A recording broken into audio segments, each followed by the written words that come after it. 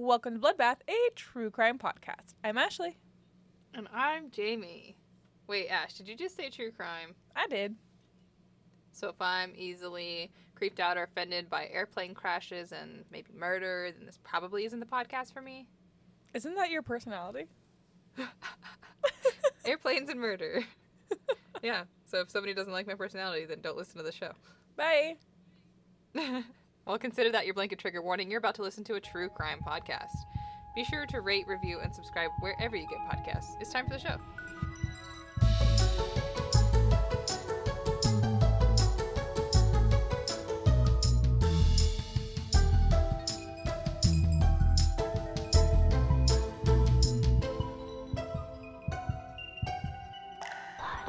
And we're back.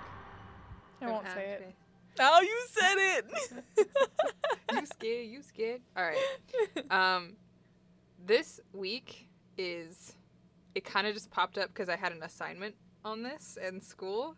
Okay. And it was truly a, but wait, there's more. Love that. Yes, so if it sounds a little reporty, it's because I wrote a report on it. Aw, you're studious. Thanks. You better know these All right. facts then. I'm holding you accountable in this. I mean, I know the story. I didn't even want to write notes on it because I was like, I already know it. Okay. All right, let's get into it. July 1st, 2002. We are in Uberlingen over the Lake of Constance in Germany. Okay. Uberlingen. Uberlingen. Yes. We have two aircraft involved here. We have a Boeing B-757-200 and a Tupolev Tu-154 Mike model. And the BTC 2937, so flight 2937 is how I'm going to refer to it, was on a flight from Moscow, Russia to Barcelona, Spain, Okay. with 60 passengers and 9 crew members. More than half of those on board were school children from the city of Ufa. Oh, no. So that flight departed Moscow Domodedovo Airport at 22:48, so that's 10:48 p.m. Okay. It's Russian. There's a lot of words I'm going to have Yeah. trouble with. The second aircraft was the Boeing 757, registered as A9C-DHL. Their call sign was Dilmun 611. It's a cargo aircraft for DHL, and they had 2 pilots on board. And they had taken off from Bahrain with a stopover in Bergamo, Italy, and it was on its way to Brussels, Belgium. Okay. So around 23:20 Central Eastern Time, so that's 11:20 p.m., the DHL Flight 611, Captain Phillips, reported to the Area Control Center responsible for the southern German airspace. And that's like Zurich is who's in charge of that. And Zurich? Peter Nielsen, Zurich, Peter Nielsen is at the control board. He's the one in charge of these planes right now. He had instructed Captain Phillips to increase the flight level from his current flight level of 260, so that's 26,000 feet, up to 320, 32,000 feet. Captain Phillips requested, can we go up to 360, 36,000 feet, to save fuel, because you get better fuel economy the higher you go. So Nielsen said, sure, go up to 360. The Boeing reached this desired altitude at 11:29 and 50 seconds. And then the Bashkirian flight 2937 reported to SkyGuide and ATC at 11:30 at flight level 360. Oh, no. You see where I'm going here? I do see where you're going here, and I don't like it. Divert. So, divert. The pilots of the Tupolev again reported the flight data, including their altitude. Responding to Nielsen, confirmed it, like, yes, we're at 360. But he did not assign a different altitude to either plane, neither the Boeing nor the Tupolev. Oh, no. So both aircraft flying along at the same altitude. Mm-hmm. 360, and they're a few miles north of Lake Constance on a collision course. Not like toward, like, face to face. Like one's going south and one is going west. Okay? Okay. And this is what I would classify as the perfect storm. Oh, no. There's no storms involved, but it's the perfect storm. A little bit of lightning. Both of them are flying along, talking to ATC. They both get assigned an altitude of 36,000 feet, unknowingly on the crash course towards one another. But this air traffic control room, it's the middle of the night. They are undergoing maintenance. No. So they are using backup systems to control the traffic because there's not a lot of traffic in the middle of the night over Germany. You know what happened when the first cars were invented? The first two? They crashed into each other. Literally, the first two cars to be invented, they were driving around and they crashed into each other. Look it up. Google it. It's real. Goes to show you, you know? Doesn't matter how little traffic there are. No. So, with this station usually experiencing such light traffic during these hours, the night shift had kind of like an unspoken code of if there's two people working, one can take an extended break and then come back, and then the other one would do it. Yeah. Management knew about this and did not tell them not to do it. I mean, up until this point, there wasn't any accidents, right? Right. So far, so good. So that's how they've been doing things. Yeah. So, Peter Nielsen, he's working on backup systems all by himself, and he had another plane coming in unscheduled, landing at an airport nearby, and he couldn't get a hold of the tower. He's using the phone. Phone's not working because they're also running maintenance on that. Yeah. So he's trying to get that plane, like, handed off to tower so he doesn't have to deal with them while he's got these two planes on the other screen on a collision course. So he's got two screens he's looking at, going back and forth, and he's trying to talk to the one plane, get him landed for his unscheduled landing, and he's not seeing the other screen. Also, with it being on the backup system, there's no oral, like, you can't hear any. It would have been, like, blinking red and saying, hey, these two planes are flying towards each other. The screen would have said that. That's not happening. Because of the maintenance? Yes, because of they're on the backup system. Oh my god. So no phone, two screens, it's all on backup, and it's not giving him the warning. Even though he said 360 to both planes, so he knows they're both a 360. That's the only thing. Everything else is not working the way it should be.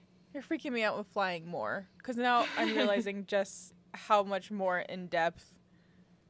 It's just like a person doing their job to get you somewhere safely. It's multiple people doing their job to get you somewhere safely. It's those people up in it's Peter. Peter. Flight pilot Jamie at the wheel having to talk to Peter, but Peter can't get a hold of Jamie. I might have to cancel the live show. I'm staying on the ground. Oh my god. But there's so much more that was going on too. So yeah. This is such a terrible situation. Such a perfect storm. So another ATC facility was monitoring, and they saw, like, this is in like another part of the country. They saw these two planes going towards each other, and he's like, are you seeing this? Do I say something? Because you're not supposed to step in on other people's areas. Oh. So he tries phoning in to Zurich, being like, phone's not working though. And he's like, I don't know what to do. I'm not allowed to call in to those planes because they're talking to someone else. Call in. Right? It's time to go. Maybe maybe you should. Like, once it gets within, like, I don't know, within 10 miles of each other, I'd call immediately. Yeah. It's such a toss-up, though, because, like, you could lose your job for that, but oh my anyway, god. Let's get into it. So, 23, 34, 42. So, at 11:34 and 42 seconds, less than a minute before the crash, Peter Nielsen realizes the danger, and he contacts Flight 2937. And he's telling the pilot, you need to descend to flight level 350 immediately. So 1,000 people out, nose right? down. Go. Yes, to avoid collision with crossing traffic. Seconds after the Russian crew starts their descent, their TCAS system. So the TCAS is Traffic Collision and Avoidance System. And that is a automated system, and it's going to say, traffic, 4 o'clock, descend or climb to this level. It's like an automated voice that tells you need to do this to mitigate a crash. Yeah. TCAS instructs them to climb. ATC instructed them to descend. Oh, no. Yes. And so TCAS can talk to multiple planes at the same time. It's just an automated system. Yeah. So it's telling the Russian crew, you need to climb, and telling the DHL crew, you need to descend, so that you'll miss each other, right? Okay. But Russian training has taught them that TCAS does not take precedence. ATC does. So now they're both descending at each other. Oh my god. This could be because a movie. In Europe, the DHL coming from Europe, it is a movie. DHL coming from Europe, were trained that TCAS takes precedence because it's an automated system that knows about everything. No. ATC is the person. TCAS is not. Oh. The People robot. make mistakes. Oh. Robots. Yeah. Interesting. Because the robot can tell everyone around it as well at the same exact time. ATC can only talk to one person at a time. Okay, that makes sense. So we can't say, you climb, you descend. You know, it's... Yeah. But TCAS can do that. TCAS is like, both of you do this now and you'll avoid a crash. Oh my god.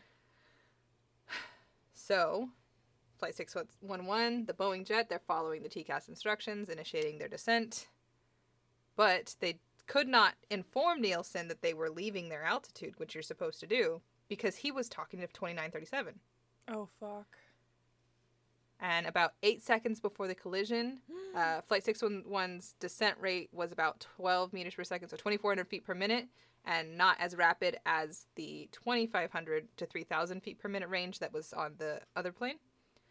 So, as for the Tupolev, the pilot disregarded as just TCAS, instruction to climb, already commenced his descent, and so now they were both descending.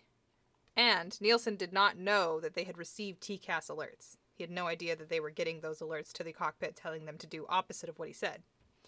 Oh my so God. Then he repeats himself to 2937. He said, I told you, descend now. So they're sitting there like they couldn't decide what they were going to do. And then he says, I need you to avoid a plane that is coming off of your right side. It was to the left. What? Is it Peter's first day? Like, what is happening? No. He was a veteran ATC. Like, he had done it before. He's working the night shift. I mean, Oh my god. Bro did not have his coffee or something. He woke up on the wrong side of the bed. Apparently. Yeah. And so 8 seconds before the collision, 2937, they finally realize their actual position because they look to their right. No. And they see Flight 611 incoming, or to their left, sorry, and they see him coming from the left. So then 611 was like, fuck, tried to dive. Yeah. But it was too late. No. And the vertical stab slices the plane in half. Right through it. So the cargo plane sliced the passenger plane. Cargo plane loses its vertical stab, which means they just flutter to the ground. Those two pilots gone. Passenger plane is in half. All of those bodies are being spewed outward. My jaw is on the floor. Yeah. You know what they should do? TM on this. Each seat on a plane should have a parachute. You're right. Kind of like a jet plane. Like a jet. Yeah. Look at me. I'm fucking Einstein over here. Get that going. That would save a lot of people. Yeah. So according to the official BFU report, and the BFU was the German NTSB, that's what we have. That's the people who investigate crashes. Okay. They said he did not utilize the option to separate the two converging airplanes sooner by respective instructions because he did not consider the imminent approach to be crucial.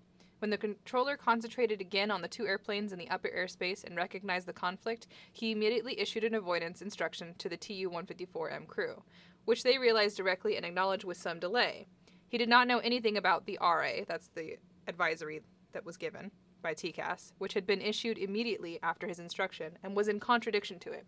Altogether, the BFU considers the issued instruction to the Tu-154M crew as too late and the resulting separation infringement as one of the immediate causal factors having led to the accident.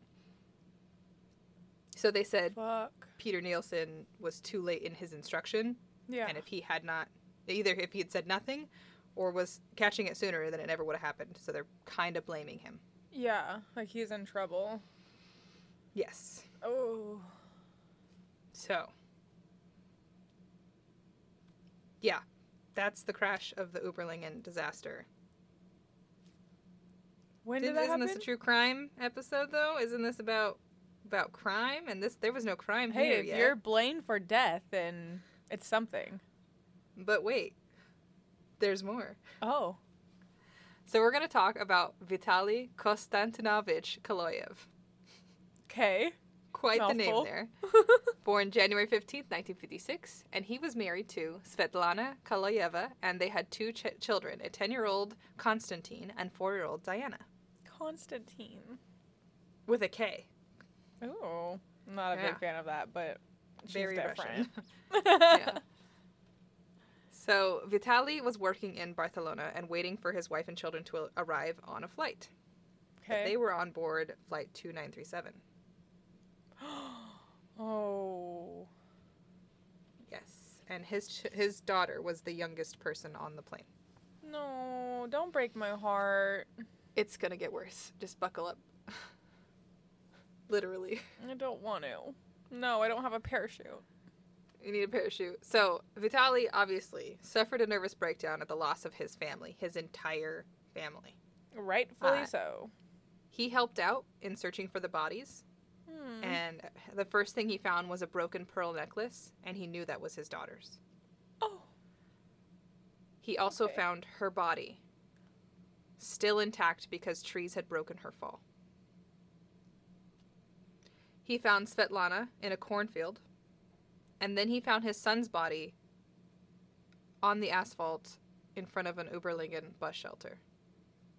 Oh, it hurts. Yeah. Oh, it hurts. His life just... It's ruined in a second. Yes. So, he's a mess, obviously. He spends years standing at their graves. He builds a shrine in his home to his family. At the year memorial for the disaster, he ends up reaching out to the head of Sky Guide, and he wished to speak with the controller responsible for the disaster. Oh, no. They gave him no response. He then decided, fine, I'll hire a private investigator and find Peter Nielsen's address. I just want to talk to him. Oh, no. So on February 24th, 2004, Vitaly was on his way to Nielsen's house. A neighbor saw Vitaly and asked, what do you want? He shows a piece of paper with Nielsen's name on it, and the neighbor points to the door. Next door. Homeboy just got doxxed. Instead of knocking on the front door, he goes around back into Nielsen's garden. And Nielsen's like, there's an intruder in our yard. I'm going to go confront him. And so he walked out into the garden, and his children followed. Why would they follow? Yes. Why would you let them follow? Russians are crazy. So- His wife was still inside. She's like trying to call the children back in, and then she hears a scream. Oh, no. Vitaly had stabbed Nielsen several times, and he died within a few minutes in front of his wife and children. Oh, he took the law into his own hands. Yes. So, they obviously took in Kaloyev. They were like, Vitaly Kaloyev, you just murdered that guy. Come on with Like, us. you can't do So- that. He's answering questions from the judge, and he said the plane crash above Lake Constance had ended his life. He said his children were the youngest on board Flight 2937, so there was no need for him to identify the bodies. He said he was crushed by the loss of his family. I have been living in a cemetery for almost 2 years, sitting beside their graves. He presented a document received from a law firm in Hamburg for the 11th of November 2003, and it was an agreement in which Sky Guide offered him 60,000 Swiss francs for the death of his wife and 50,000 francs for the death of each of his 2 children. And then they were like, you can't claim anything else to our company, we're giving you money. And he said, fuck you, my Yeah. family's not worth that much. No. So he No. was infuriated, just done. Just to add on to everything. Yes. And he said all he wanted was for Nielsen to apologize to him for the death of his family, which Nielsen had already made a public apology to all of the families and the victims. He was going through therapy for PTSD. He felt entirely responsible. Mm-hmm. And so I don't really believe this part of Kaloyev's story, where he said he just wanted him to apologize. But then why would he bring a weapon with him on this somewhat peaceful errand he's saying? Yeah. And he no, he denied had an killing him. objective. Yeah. No. So on 26 October 2005, Vitaly Kaloyev was convicted of premeditated killing, which is between murder and manslaughter. We don't have that here, but they do in Switzerland. Premeditated. Oh. Killing. Yeah. So premeditation is just something we add on to murder. Yeah. But premeditated killing is between murder and manslaughter. Because it's kind of like a crime of passion for us, you know? I was going to say premeditated, that's first degree for us. Because you thought of it. You put together the plan. Interesting. But they said because of it being a crime of passion and his state of mind and all the circumstances. It makes sense. It does. Yeah. So he was sentenced to 8 years. And in 2007, he was paroled by the court, but the prosecution appealed the decision. 23rd of August in 2007, they accepted the appeal. He remained in prison. On November 8th, 2007, he was released from prison on parole after having served 2/3 of his sentence. Okay. And he is quoted as saying, "I don't really take offense at people who call me a murderer. People who say that would betray their own children, their own motherland. I protected the honor of my children and the memory of my children. He's nobody to me. He's nobody to me. He was an idiot, and that's why he paid for it with his life. If he'd been smarter, it wouldn't have been like this. If he'd invited me into the house, the conversation would have happened in softer tones, and the tragedy might not have happened." Might not have happened. But get this. Back home in Russia, this guy's a fucking hero. They sing his praises. Literally, there are songs and movies about him. Really? Like, it's like their version, the knockoff Russian version of Law Abiding Citizen. Like, they are on his side. I was literally thinking that movie the entire time. Yeah. No, I disagree. This wasn't... Okay, vigilante if this dude raped and killed your family. Okay. You know what? Tit for tat. Yeah. Unfortunately, like, yeah, this was a really, really bad fuck up on your part at your job. But he didn't wake up that morning, not have his cup of coffee on the wrong side of the bed, and think, I feel like killing some people today. Yeah, it's not like it was his intention. Horrible, horrible accident. Yeah. Nothing he could control either, because it's scheduled maintenance that has to happen. Yeah. I'd say, maybe he could have asked his buddy to come back from break early. Mm-hmm. I was waiting for, like, the moment where he'd be like, "Hey, John, can you get back in here, please? John, I need your help." Help. Like, hello? But he didn't feel overwhelmed because he wasn't getting any of the alerts. Yeah. So, figured So, he could it's, like, handle it. not even only his fault, I feel like. It's also the systems that they use. There needs to be a lot of updates within all of it. So what I concluded in my paper was that I think if the TCAS is giving alerts to planes, that needs to be the same alert sent to ATC. So they're aware of what it's telling them, so they can be like, "Oh, okay, They know what they're doing. Oh, okay, they know what they're doing. Oh, does this interfere with another flight? I'm going to cancel their TCAS thing and say, hey, this flight, I'm canceling your TCAS. I'm telling you what to do here, turn here, And that feels like a no-brainer. Yeah, like they should be, if you're going to have something telling me how to fly and ATC telling me how to fly, and I can get in trouble if I don't follow what ATC says. Or kill people. They need to be aware of the TCAS. Exactly. They need to be fully aware of what's happening.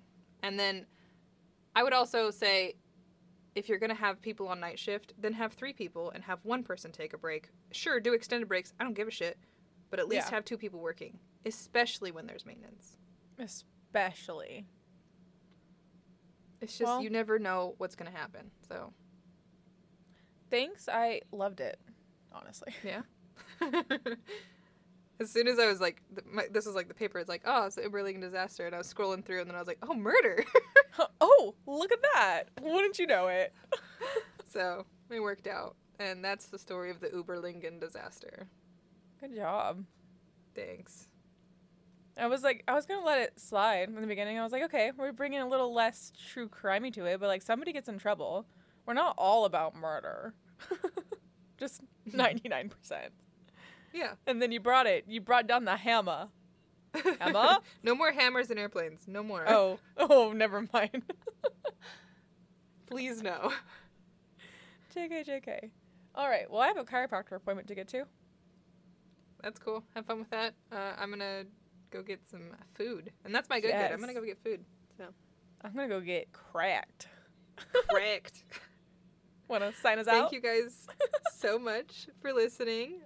It's been fun, and we'll catch you next week. Be sure to keep up with us on all of our socials. Don't forget about the Pacific Northwest True Crime Fest. Be sure to come to our live show if you can. You can get discount tickets with Bloodbath15 as your code. And we'll catch you next week. But wait. There's more. Bye, bye, bye, bye, bye, bye, bye, bye, bye.